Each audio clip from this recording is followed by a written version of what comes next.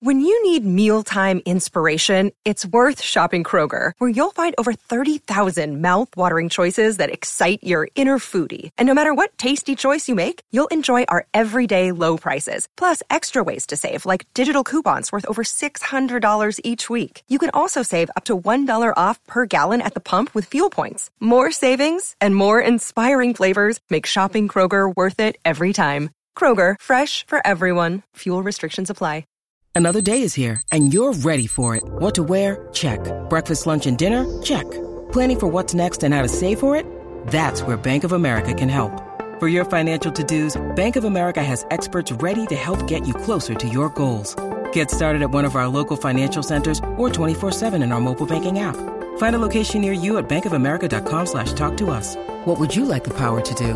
Mobile banking requires downloading the app and is only available for select devices. Message and data rates may apply. Bank of America N.A., member FDIC.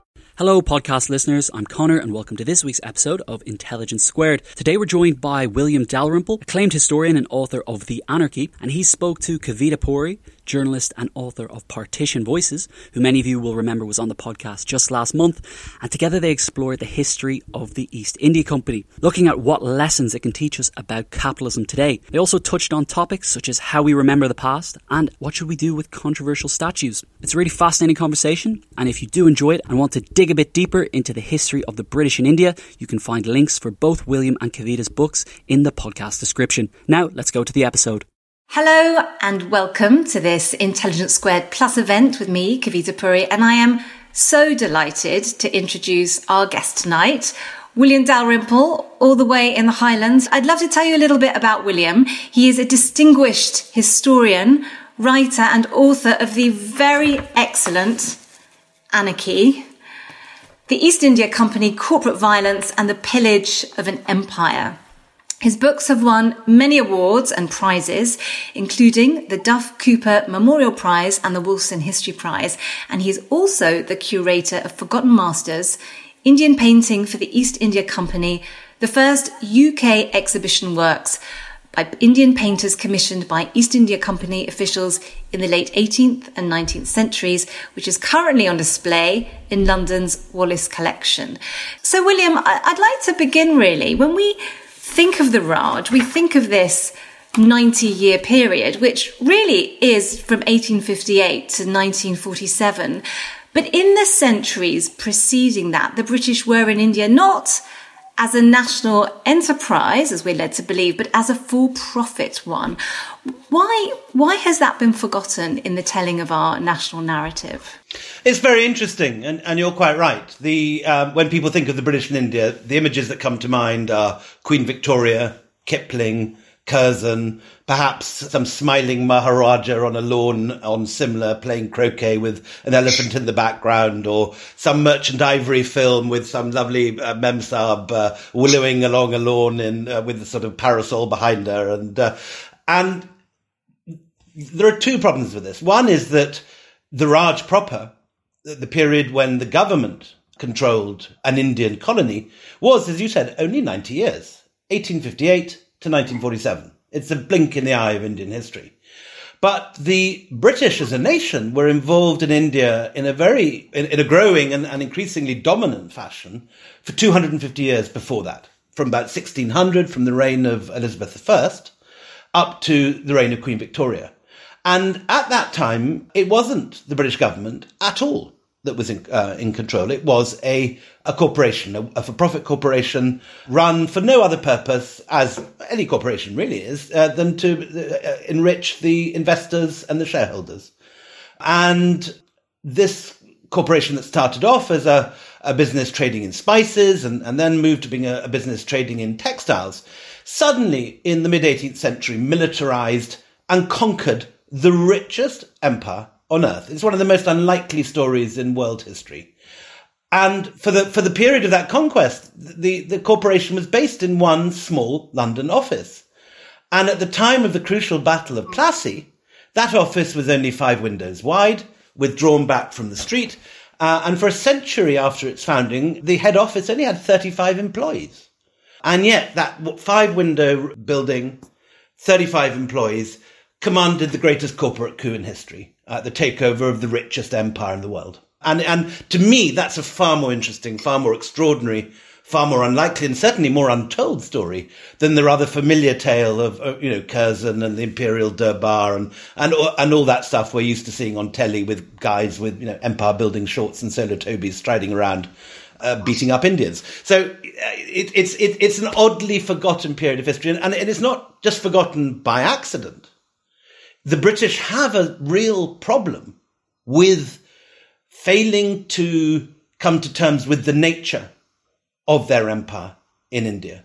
We still somehow love to believe that our empire was different from other empires, that we understand that the Belgians in the Congo were horribly brutal, cutting people's hands off. Of course, the Germans were worse, whether in early on in East Africa or whether the Third Reich is the ultimate satanic empire. But somehow we think our one was different.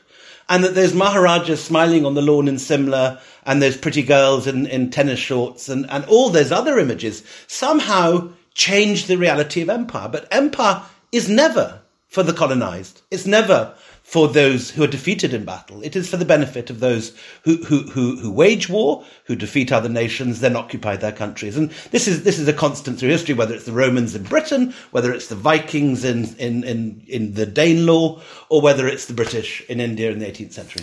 Well, let's go back to 1599 and give us a sense of that story, of how what began as a company to deal in silks and spices would by 1803 have defeated the Mughal Empire. Tell us some of those key points along the way.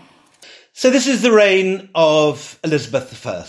England, because we're not talking Britain yet, there's no active union, so it's England on its own, is a relatively peripheral power on the edge of Europe. The rich countries are France, Spain, Italy, and increasingly Holland, which has just got its independence. And it is the Dutch that provoke the British into forming the East India Company, because they'd send a successful expedition to the Spice Islands, the Moluccas, what we today call Indonesia, the islands of Run and Java and Sumatra, to buy spices directly from the producers. And the English merchants in London, who've got a very successful business going called the Levant Company, which buy the same spices through middlemen in places like Aleppo and Cairo and Venice, suddenly realize that they're going to be out of a job if they don't go direct to the producers too. And that's what happens. They found a company, one of the world's first corporations. There's a public subscription. There's a meeting in Moorgate Fields. The Lord Mayor turns up. A lot of the aldermen of the city turn up. It's organized by the head of the Levant Company, a man called Customer Smythe, who's in charge of the customs. And they meet in Moorgate Fields, which isn't a grubby tube station in those days, but it is actually, as its name implies, it's fields surrounding the Founders Hall, which is a lovely sort of black and white, half-timbered Tudor building. And in this meeting, lots of people turn up and offer subscriptions. And if you look at the list survives. There are the rich of the city, but there's an awful lot of people who describe themselves as vintners, as skinners, as haberdashers, in other words, small London businessmen. And they invest £5 and £10 alongside the £1,000 and the £2,000 offered by the really big investors. And this expedition takes place, and off they sail to the Moluccas. And to their own surprise, they reach it, because previous British attempts to reach it had failed. And just as they're sailing into port, they see a Portuguese carrack sailing out. And as the crew of the East India Company vessels are almost all ex-Caribbean pirates, they simply jump on the Portuguese vessel, board it, and move the contents of the spices from the hold of the Portuguese carrack into their ship. Their ship, incidentally, had already been a pirate ship. It was called the Scourge of Malice when they bought it. And in one of the first cases of sort of corporate rebranding, they rename it the Red Dragon to make it sound slightly less offensive. But they sail back to London with all this goods that they've seized, and they sell it for £1 million. And this is enough to get this business really going. It's a massive profit. And then there's a slight sort of hitch. Over the next 40 years, they find that, they've got smaller ships and much less full pockets than the Dutch. The Dutch, this is the age of Rembrandt. The Dutch are at their peak of their power, and they really knock the British out of the Moluccas. They even send a fleet up the Thames at one point and start cannonading the British shipyards and things. So the British say, okay, fair enough, you keep the Spice Islands, And there's a little face-saving deal whereby the English get given a muddy island in the Hudson River called Manhattan, which, of course, in the long run becomes rather a good investment. But at the time, it's really just a face-saver. And then there's a kind of corporate redesign. They have a new concept, and they decide to focus on textiles. And the world's greatest textile producer, the world's greatest industrial power at this point, is the Mughal Empire, which is producing about 40% of the world's GDP at a time when England is producing about 6% of the world's GDP. And this is the great break that makes the East India Company. They leave the declining business of spices, which the Dutch stick to, and of course the Dutch then slowly go into decline.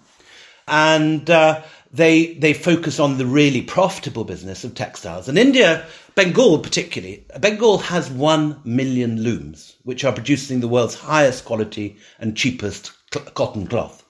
It also has silk. It also has painted textiles like kalamkaris, these gorgeous hangings that look beautiful on a four-poster bed in Genoa or in Paris. And by the end of the century, there's such masses of Indian textiles being shipped around the world on English ships that there's deindustrialization in Mexico because of the sheer quantity of Indian cloth being imported.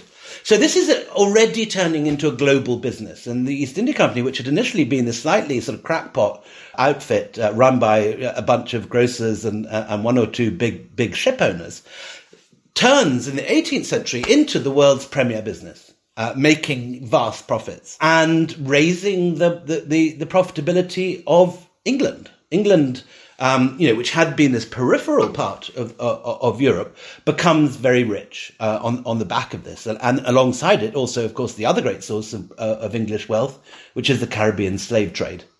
So when you go to one of those gorgeous National Trust houses this summer and look at some gorgeous Georgian porch that looks as if Colin Firth is about to stride out of it in a pair of breeches and wade through a lake, the chances are that if it is built before the Industrial Revolution, that it came from the money looted in India or from the Caribbean slave trade. And these are important things that we British need to know. And you identify 1765 as a really critical moment when the East India Company ceased to be a conventional trading company. And it in fact ends up ruling 3 of the most powerful states in India. Just explain how that happened, because it didn't happen with intent on behalf of the East India Company, did it? Correct. So this is the period of great Anglo-French rivalry, and this is a very important part of the story. There is a kind of 100-year war that goes on between about 1715 and 1815, and there are a few periods of peace, and the wars are called different things at different times, but this whole seizure of great chunks of India is part of that story. And a piece of intelligence reaches the East India Company that a French fleet has sailed to India. And this turns out, in fact, to be a dodgy dossier. It's not true. The fleet has actually sailed to Canada, which is where the 7-Year War, when it breaks out, does break out on the Ohio. And anyone who's seen, The Last of the Mohicans, it's that war with Native Americans joining French troops in Canada and invading the upwaters of the Ohio. The young Washington is fighting this war on behalf of the British. But in the course of all this, the East India Company persuades the English government to send a Royal Navy fleet out to India to follow the French fleet, as they think. Now, when they arrive off the coast of Madras, there's no sign of the French. They're not there. And leading the expedition is a rather embarrassed young officer called Robert Clive, who's been given command of this. And there are no French. And then almost the day they arrive in Madras, the news comes quite unexpectedly and not part of the original plan at all, that the young new Nawab of Bengal, a man called Siraj Dowlah, has invaded Calcutta on the pretext that the Calcutta people rebuilt their defences without his permission. And this is an excuse for him to show his muscle. He takes Calcutta and famously throws the survivors of the siege into a barrack prison that afterwards gets called the Black Hole of Calcutta. And many generations of English school children learn about this as a great atrocity that India did to these young British men. And it happened. I mean, people did die. There were far too many people in the prison. It was a hot summer night. There was no water, and a disputed number, but probably 20 or 30 people, 20 or 30 corpses are pulled out in the morning. Well, as soon as Clive hears this, he realizes this is his moment. Rather than sailing back empty-handed with no French to fight, he sails up to Calcutta. He takes Calcutta. Then the 7-Year War does break out, and he attacks the French command in the north, which is a place called Chandanagar. And at that point, a crucial letter arrives in his hands. And it's a letter from one of the biggest bankers in India, a man called the Jagat Seth. And the Jagat Seth offers him a deal. He says, look, I don't like Siraja Dowlah either. He's both our enemies. He's threatened to circumcise me unless I lend him money. I will pay you, Robert Clive, £1 million if you take him out for me. I will also pay the East India Company £1 million. And Clive says, no problem at all, sir. And he goes north. And the whole thing is a rig. The Battle of Plassey, which is later told to Victorian school children as this great victory of English arms, is in fact a big setup. The general of Siraja Dowlah, Mir Jafar, is also in the Jagat Seth's pay. Halfway through the battle, when Siraja Dowlah realizes that Mir Jafar's not fighting, he flees the battlefield. He's pursued, he's killed. 2 days later, Clive simply walks into the richest treasury in India, which is the Murshidabad Imperial Treasury, full of tax money waiting to go to Delhi. The whole of the Mughal Empire is powered by the revenue raised from this place. And Clive just walks in and fills his pockets. Then he fills 40 barges and floats them down to Calcutta. And when he's later asked in Parliament, how on earth could you justify enriching yourself? This single transaction turns him into the richest self-made man in Europe. He simply replies, my lords, I'm astonished at my own moderation. And this gets him off the hook.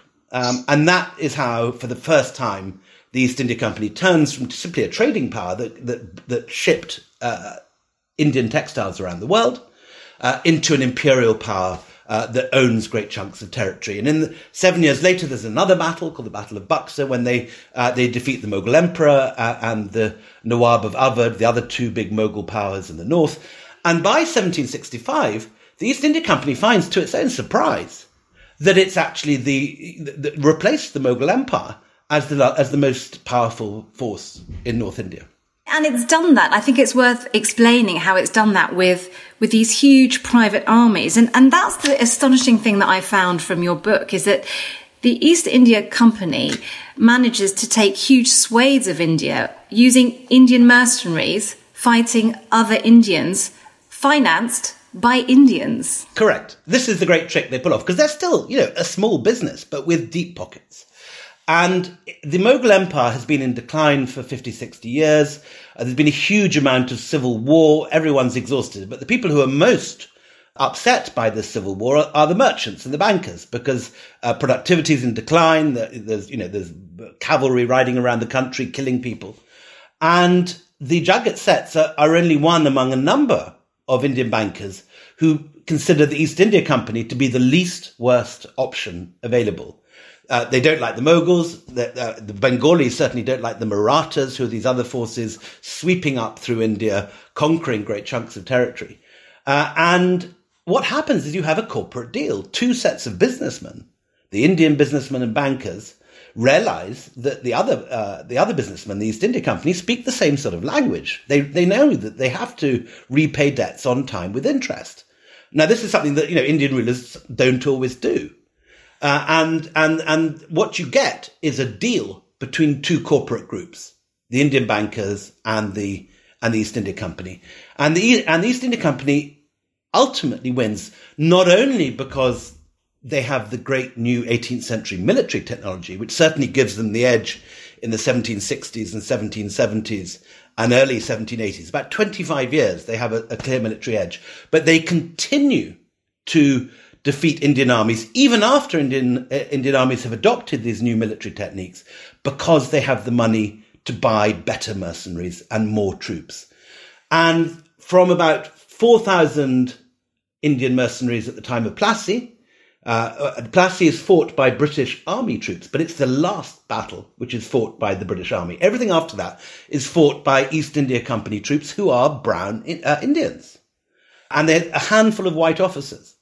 and as you said, paid for by Indian bankers. So it's quite a trick to have pulled off. And by the 1790s, the East India Company army is not just the largest army in India, it is twice the size of the British army.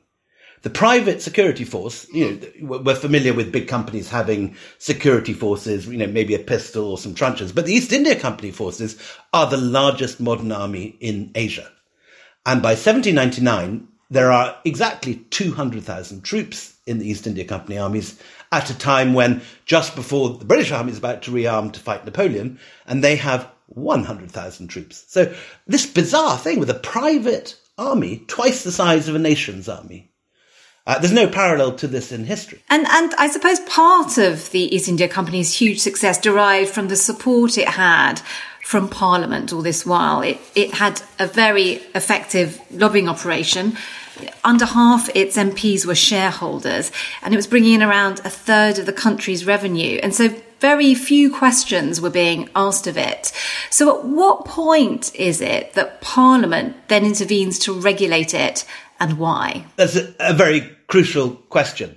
And you're right, for the first 170 years, from 1600 right up to 1770, the English state harvests great sums of money from the East India Company. Apart from the employment that it's providing, apart from the profits that it's generating, it's also generating huge sums in income tax and in customs, particularly customs. And I think nearly half the nation's customs comes from East India Company imports. So no one's asking too many questions about where this stuff is coming from.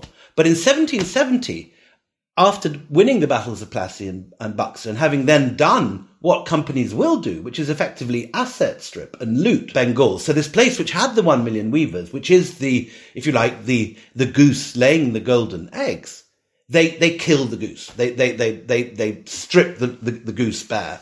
They pluck the goose so viciously that in 1770, when there's a famine, there are no reserves anywhere. Now, famine is something that's come to India many times in its history, and anyone who reads travel accounts of people traveling in India will have come across accounts of terrible famines. It's not something that the East India Company or the British invent. But what's new is that the company has no grain reserves. Indian rulers know that in years of plenty, they must put aside grain reserves. And they also know that during a famine, they must provide employment. So a lot of the most beautiful buildings in India are built by Indian rulers at a ridiculous scale to provide employment during famine. So the most obviously the great Imambara in Lucknow, which is one of the great buildings of North India, off the tourist trail, but spectacular and highly recommended to anyone who wants to see fine 18th century Indian architecture. That is built by the Nawab of Lucknow at this period as famine relief measures, and starving people are given a rupee a day if they start moving bricks and stone around and helping build this enormous building. Now, the East India Company does nothing of this, and as a result, the numbers have recently sort of been come down. There's been very detailed regional studies of how many people died in this famine, but it's still 1 million people. It's 1 million dead Bengalis. And sometimes the numbers were given as 3 or even 5 million, and these now seem to be unlikely. But vast and horrific charnel heaps of bodies being washed down the Ganges, dogs picking at corpses. And this is really horrifying. It's death on such a massive scale and so unprecedented that for the first time you get whistleblowers. You get people writing accounts and sending it back anonymously to magazines. Because, there are no award-winning journalists. There are no Kavitapuris flying in to report from the front line or Raggy Omars or their equivalents.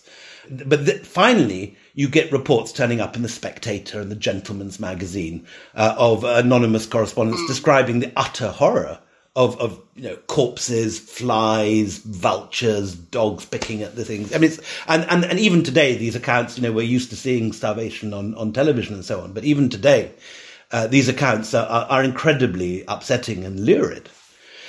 So then what's the company's response? They are worried about their profits because it's a company. They now need the land revenues generated by Indians to buy their investment, to buy the cotton they need to buy.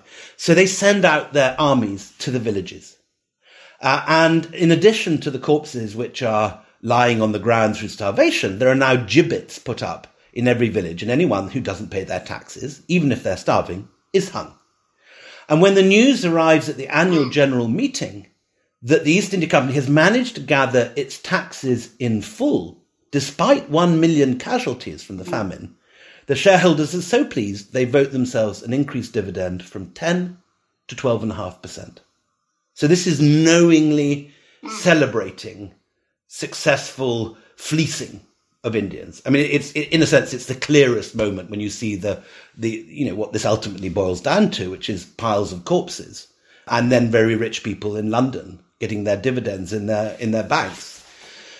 So it continues the same for another year. And by 1772, they have stripped the bones clean. There is nothing left to harvest. They can't harvest any more revenue because there is no more revenue.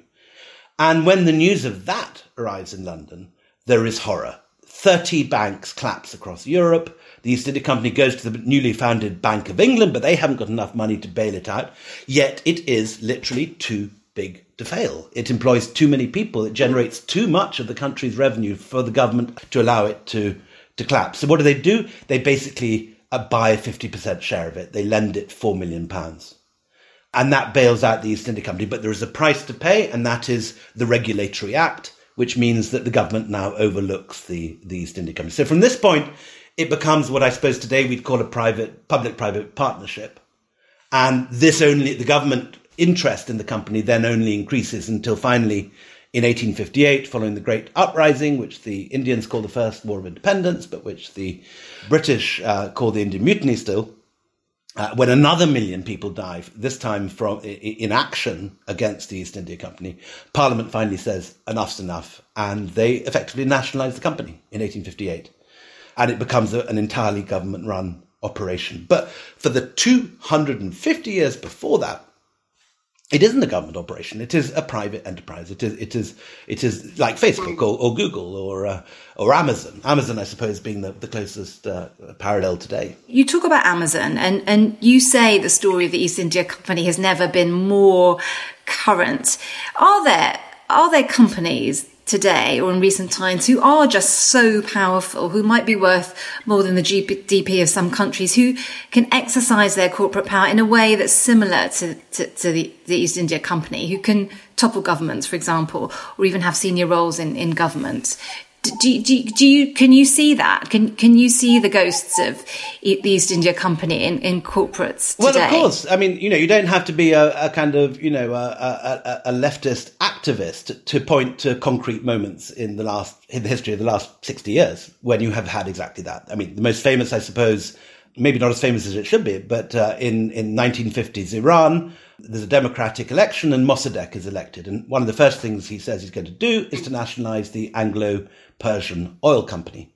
Now, when this is announced, the CIA and MI6 get to work, and this is not fiction, this is not a movie. They get to work and they organize a coup, and the Shah of Iran takes over, and he doesn't nationalize Anglo-Persian oil.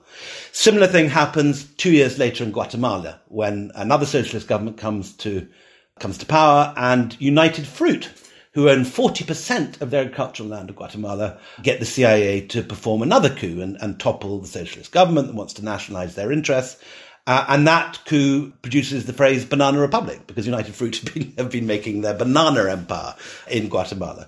Then in 1977, ITT get the CIA to topple Salvador Allende, and you get one of the most hideous dictatorships in Latin American history. All those disappeared and the women looking for their children. All that stuff happens after ITT persuade the CIA to intervene. Now, in our own time, we don't still know the full story, but the strong suspicions that American oil interests, particularly Exxon, had a lot to do with the invasion of Saddam Hussein's Iraq, which, of course, we know had nothing to do with 9/11. 9/11 was Al-Qaeda, full of Saudis. It wasn't Saudi Arabia that gets invaded. It was Saddam Hussein's Iraq, who was the enemy of Al-Qaeda. How did that happen? At least in part, it was the lobbying of Exxon. And Exxon, if it were a country today, would be the 14th richest country in the world. So this is not sort of, Netflix fantasy that we watch in the evening to entertain us after our work. This is what corporations can do. And corporations, being very rich, have resources. The East India Company created this system. The first time the company is found influencing a body, a legislature, is in 1690, only 90 years into its history.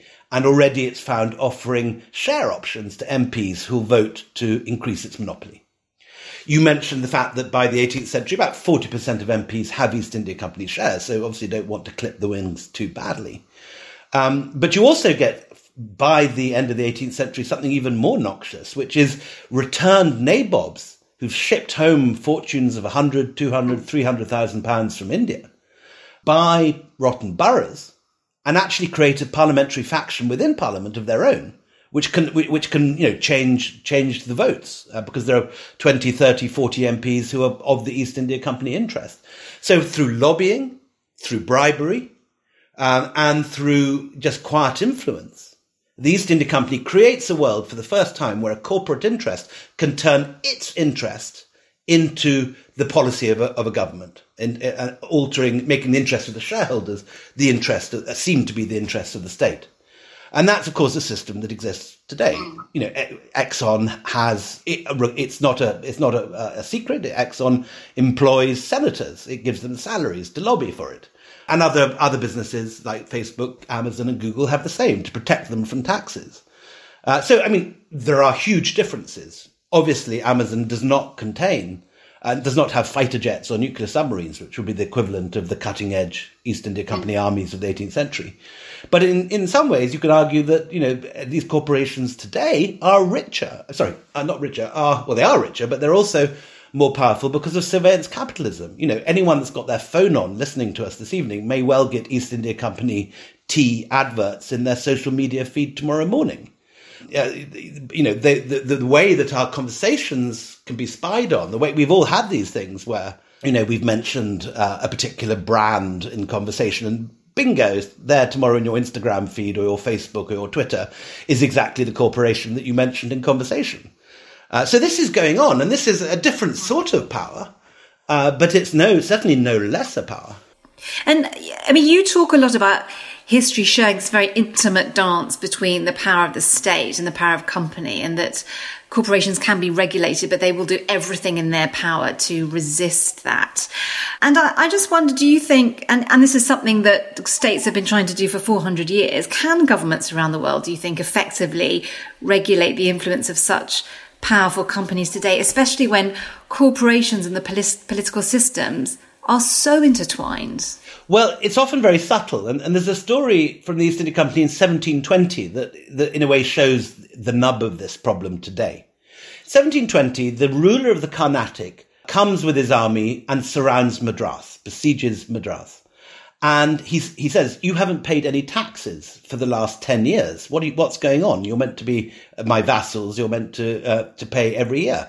And the East India Company doesn't send out an army. It sends out one guy. And he says in perfect Persian, look, by all means, we understand that you can invade us, you can loot the town, and you can burn down, take everything we have. But we'll just go and found our company somewhere else. We'll go and do it in Bengal. We'll go and do it in Bombay.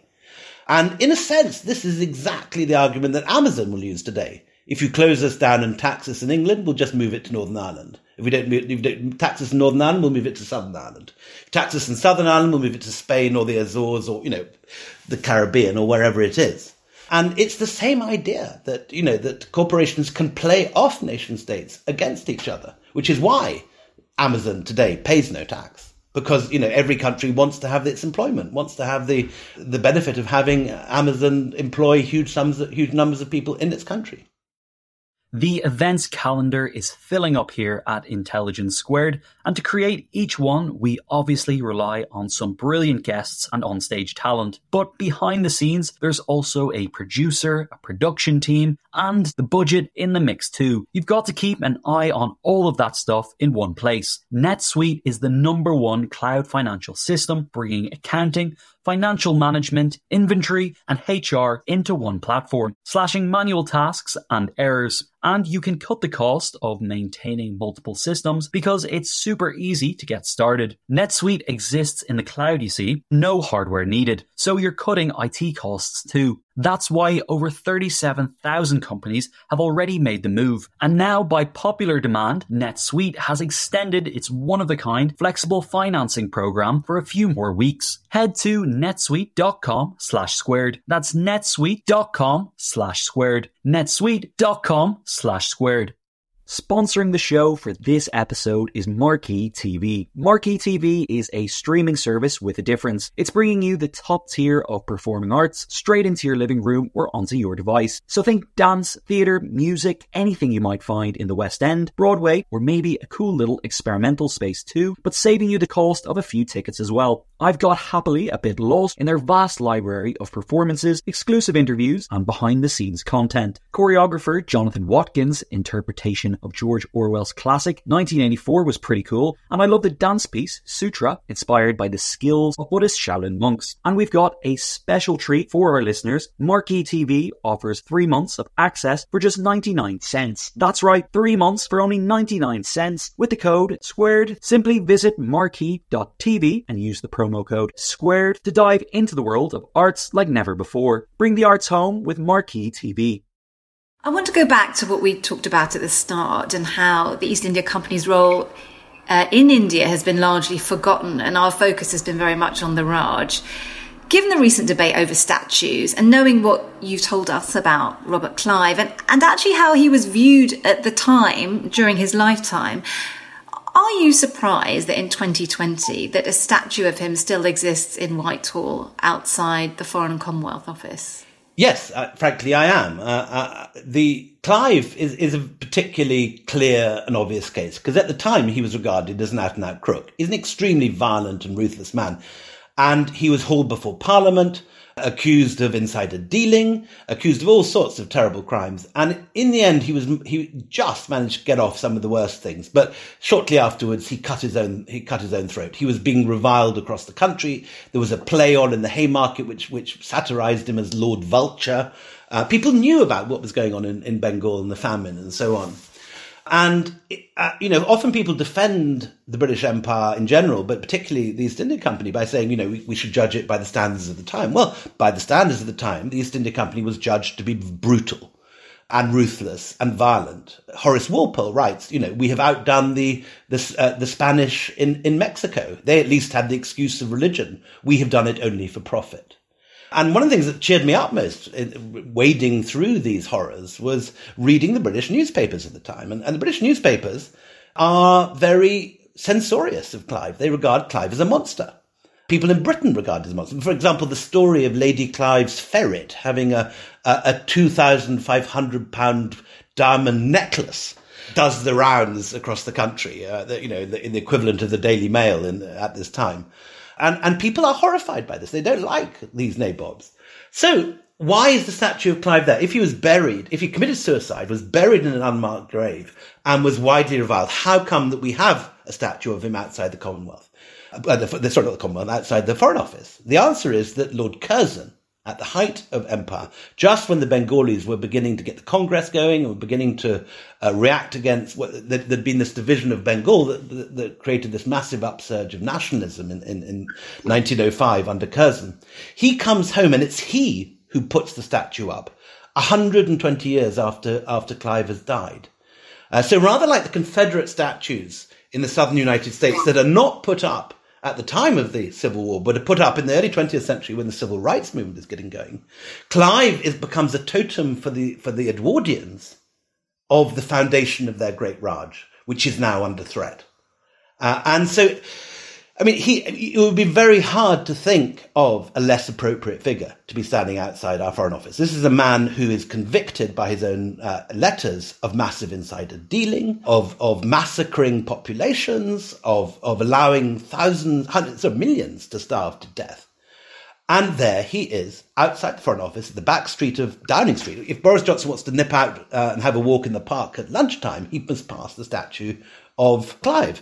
And, we talk about wanting to have a more modern Foreign Office. We want to talk about modern Britain, which has its a different set of values from those of the Empire. Well, in that case, we should not have Clive outside the Foreign Office. Very, very, very clearly, he is not a figure we should admire today in any way. And so, I mean, I'm not one of those who calls for, the mass destruction of statues across the country. But I think Clive is a particularly egregious case as someone who was a monster, vicious, violent, ruthless, extremely effective, a remarkable man. I mean, I hugely enjoyed writing about him. He's the kind of Lord Voldemort of my book. And he has this amazing ability to, each time he takes on his enemies, whether it's Siraj-ud-Dowlah on the field of battle, or whether it's rival directors when he comes home, or finally fellow MPs and groups of parliamentary factions in Parliament, each time he wins. He's a brilliant strategist, and in all sorts of ways, he's a kind of amazing man to read about. But he's a monster, and he's horrible. I mean, he's fascinatingly horrible, and he just shouldn't be that. Put him in a museum, put a plaque. It's a great story. I have tried to get Tristram Hunt to take him into the V&A, but they don't want him. I think the Foreign Office would be very glad to see the back of him, incidentally. I'm not getting this firsthand, but there have been various newspaper articles written saying that, I mean, I've certainly seen in the British High Commission in Delhi, where I live, that, the Foreign Office does try and present an image of modern Britain. You have, pictures by the Singh twins in the British High Commissioner's residence. They've taken down the pictures of Warren Hastings and Clive, and they want to present an image of modern Britain, a multicultural place where people of all ethnicities can make their careers. And this is not what Clive represents. So, I mean, I think the Foreign Office would not oppose, I understand, the removal of Clive to a museum. It's so central. It's so much the encapsulation of a big British problem. We like to think of our Raj as somehow romantic, G&Ts, Panama hats, all the rest of it. And we persuade ourselves that, that somehow ruling other people against their will and conquering them and exploiting them and asset stripping their country and reducing, this is the most important statistic. India controlled 40% of the world's GDP when the East India Company arrives. It controls 5% of the world's GDP when the British leave. So we reduce India from one of the richest countries in the world to one of the poorest countries. And that ultimately is the simple evidence that we were not there to build the railways, to create universities and hospitals. There were many things that did come out of it. I'm not one of those historians who thinks that everything the British did was incredibly awful. But cumulatively, we reduced a very rich country to penury, which is why India today is regarded as a third world country. And it's only now, 70 years later, beginning to find its feet and take its place back at the centre of the world economies. And we all know that, in our own lifetimes, that we'll see India and China ascend to be the richest countries of the world, along with probably America. But, what stopped that over the last 100 years? The answer is British imperialism. Thank you, William. I'm not sure how much the British public know about the East India Company, so I'm thrilled that you've written your book. And there's so many points to pick up in your last answer, so I hope you will put some questions to William. Someone in our audience says, I was appalled by the level of violence displayed by the British under Clive and others in India as described in your book. Given the British white supremacy, and I use the phrase as a Brit myself, in the subcontinent and elsewhere, are you now concerned by a growing Hindu supremacy under Modi, under the influence of the RSS? Yes, I am. And in fact, this weekend, I've suffered an attack of Mr. Modi's troll factory. There are these call centres full of people who respond on behalf of his party and the RSS, which is the parent organisation of the BJP. And there's been a big kerfuffle, and it's rather terrifying when 10,000 paid bloggers land on your Twitter site and accuse you. I've been accused of being both a communist and a viceroy, an imperialist and an Naxalite. It's all fairly incoherent, but I am concerned, and I'm extremely confident about India's future economically in the long term. I can't see any way that India, it would take a genius to screw up India's economic rise, its return to the top table. 2 or 3 years ago, it finally overtook the British economy for the first time since the 18th century. But it's going to continue to rise. In our own lifetime, we'll see it become many times larger than the British economy. But politically, I am extremely anxious. I think the RSS, which is a company, is a political organization that was founded by people that admired what Adolf Hitler and the Nazis were doing in Germany, and the founder of the RSS specifically congratulated Hitler or the Nazis on Kristallnacht, and said we must do what the Germans have done to their Semitic minorities. So the kind of anti-Muslim rhetoric that you get from the RSS has distinct fascist and Nazi echoes, and historically the two are intimately linked. And it really does worry me, and I worry certainly whether I would want to stay in a country if it does start rewriting its constitution. I mean, we're now very close to the moment when Modi has enough strength to rewrite the constitution, the wonderful constitution written for India in 1947 by Ambedkar and Nehru and Gandhi and all that generation of politicians. Yes, I think, and there's also the sensation in India, I think, very strongly that this is a country which has been under the boot not only of the British, but before that of, according to RSS mythology, certainly, of successive waves of what they call Muslim invaders. And now is the moment. And you do get this sensation that people, want a strong, confident, aggressive country, enough passivity, enough, and that's the kind of cry you get. And I understand it, but it's a less attractive place to live in than the old India, which was secular, where many different nations and many different ethnicities and many different religions flourished side by side, influencing each other, mixing their festivals together and so on. And it was indeed that pluralism of the old secular India that I loved so much. And I doubt, I think we're in for a long spell, if not Modi, then others like him, because there is no opposition. The Gandhis and the Congress Party have collapsed in an extraordinary manner. I mean, William, you've lived there for many decades. Do you see that there might be a time politically that you might come back to live here? Yeah, I do, frankly. And my wife is I think more anxious than I am. I mean, I don't think I don't want to sound like I'm exaggerating. It's India will continue to be an extraordinary and wonderful country, and there are many people who do not subscribe to the ideologies of the RSS. But I'm not sure whether it's a place that will be as lovely to live in as it is now. Mm. We have another question. What do you make of Shashi Tharoor's demand for reparations? Well, Shashi Tharoor, who's a good friend of mine, has not actually made a demand for reparations. He's made a demand for a token reparation of £1, I think, which sounds a bit of a bargain to me, considering the amount of that we took from the country. But what he does want, and this is entirely fair and right and proper, is acknowledgement by the British of what they've done. And as I said throughout this talk, that I think it is a real problem for the British that we don't know what we did in India. We don't know what we did in Northern Ireland. We don't know what we did in great swathes of the world. And other people do. If you go to India, everyone knows the stories of Jallianwala Bagh and other massacres, what happened after the Indian Mutiny. Everyone in Ireland knows about the potato famine. Everyone in Australia knows what happened to the indigenous Australians, particularly the complete extinction of the Tasmanian Aborigines. We are not taught this stuff. And if you go through a British education system, even if you are a historian at A-level, you can get through the entire thing and only hear about, you move from Henry VIII to Hitler, with a brief stop on the way for Wilberforce and Florence Nightingale. So the impression is given that, we've always been the side of the angels. Again, we have the merchant ivory India of croquet and maharajas and elephants, and it's all absolutely lovely. Now, the truth is, no, we were involved throughout the world in mass atrocities. We wiped out whole peoples. Innumerable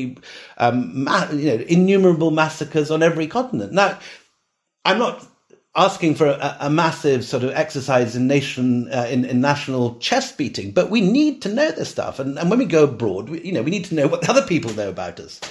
And we're just not taught it at the moment. It's not on our curriculum at all. And we need to get it on the curriculum because, just to give you a concrete example, when Theresa May came out to India after the Brexit vote, the idea was current, both in the Tory party and in the civil service, that somehow, having fallen out with our European friends, that we could go back to the empire. We'd go back to the Australians, to New Zealand, we could particularly go back to India. They love us in India, everyone thought. And of course they're going to want to be our friends now, and they probably want the empire back. When Theresa May arrived there, of course, absolute fantasy. Of course they don't want the empire back. Of course they feel that they owe us no favours at all. They're quite happy to do business with us. And if we offer them nice visa regulations and places at our universities and all the things they want, they would be very happy to do business with us. But there's no sensation that they're longing for the return of Theresa May as the Viceroy or the Empress of India. And quite the opposite. I think, the younger generation of Indians feel extremely upset about imperial history. They read Shashi Tharoor and they read about the terrible things that happened, and they want to and they want us to acknowledge it. And the fact that it's only last year that the Archbishop of Canterbury finally went down on his knees at Jallianwala, which is a straightforward massacre of unarmed people by British troops. It's very black and white. There's absolutely no grey area in there. It was a terrible, terrible thing. It should be very simple to apologise for. But successive royal tours and prime ministerial tours have gone to Amritsar, have visited the site of the massacre, have laid a wreath, but not apologised. And that seems to me to be just putting salt and vinegar in the wounds. Either ignore the issue altogether or apologise. And we need to have it taught in our schools. And I've seen succession of British High Commissioners coming out, highly educated men, brilliant class toppers who got firsts at Oxford and Cambridge and have brilliant careers coming out. And again, they kind of slightly assume that they're going to be, loved throughout India because of the Raj. And it just ain't so. Indians, quite happy to be our friends. A lot of them grow up watching BBC TV series, though that's disappearing. The parents' generation used to listen to the World Service, though that's also on the decline. Many of them went to British universities, though that is now in serious decline since we throw them out of the country 2 weeks after their finals if they haven't got a job by then. And, we need to wise up a bit to this. There are many things that it is a place we can certainly do business. And it's a place where we can appeal to a great deal of shared interests and tastes and histories. But we need to realise what we've done to that country. We need to realise the degree to which our wealth was built on the extraction of wealth from India. And to that point, Mayur Patel asked, how can this true narrative be brought into the classroom in the UK in place of the sanitised history currently taught? Empire is a very incendiary issue in Britain. So how do we introduce it within the school system then? Well, I'm not an expert on how to get things through the political system in this country, and probably you, Kavita, would be in a better position to answer that question than I would. But I would imagine lobbying MPs and making your voice heard. At the moment, we saw only yesterday Boris Johnson crying for land of hope and glory and all the imperial chants at the proms. Now, to someone like that, I think, all this is just sort of leftist whinging. And there is this default position by people like Boris that the empire was this wonderful thing. He started quoting Kipling when he went to Burma, Mandalay, which is rather like sort of quoting sort of Nazi marching tunes when visiting Auschwitz or something. It's fantastically inappropriate, really quite fantastically insulting. And it's very clear that Boris and Gove do not get this. Both of them have this default idea that the British Empire was something wonderful, and frankly, they need to read a little more history. But I think it's actively damaging our nation's interests at the moment, this national amnesia. The Germans are very good at the way that they have faced up to their past. They teach the horrors of that they committed at school, and young Germans can walk out in the world without that damage, without that baggage, around their shoulders. Our youth, our kids at school remain totally ignorant about what we did wrong. And we need to know it. Last question. To what extent are Indians culpable in letting the East India Company attain so much power and influence?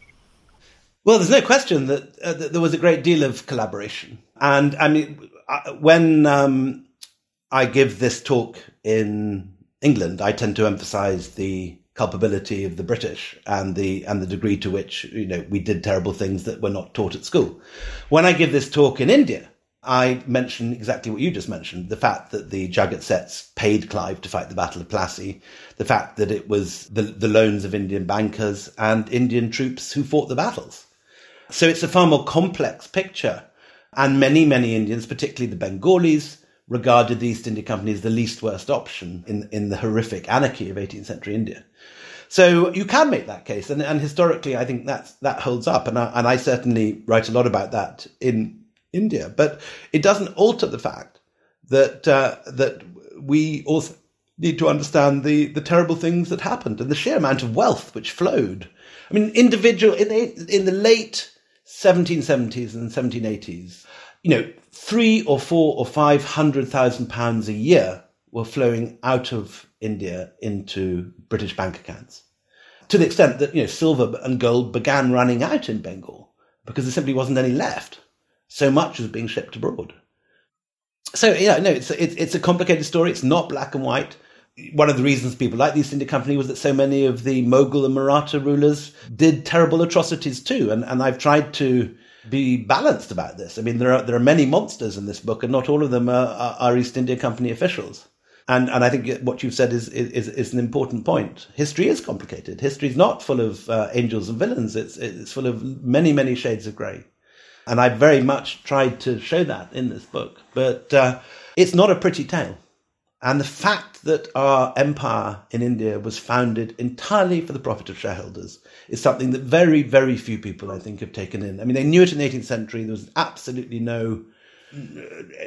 Everyone understood the East India Company to be a monstrously powerful and monstrously extractive organisation that created huge fortunes for a small number of people over the dead bodies of lots of Indians. This was widely known, and East India Company officials were extremely unpopular in 18th century Britain. But somehow the Victorian whitewash of this that took place during the era of Curzon in the early 20th century has left the country with widespread amnesia about this, and it's time to correct it. And that's, in a sense, why I wrote this book. Well, William, thank you. And I'm really glad you wrote this book. It is an incredible read. It might take some time, but it's worth it. Thank you all for joining us.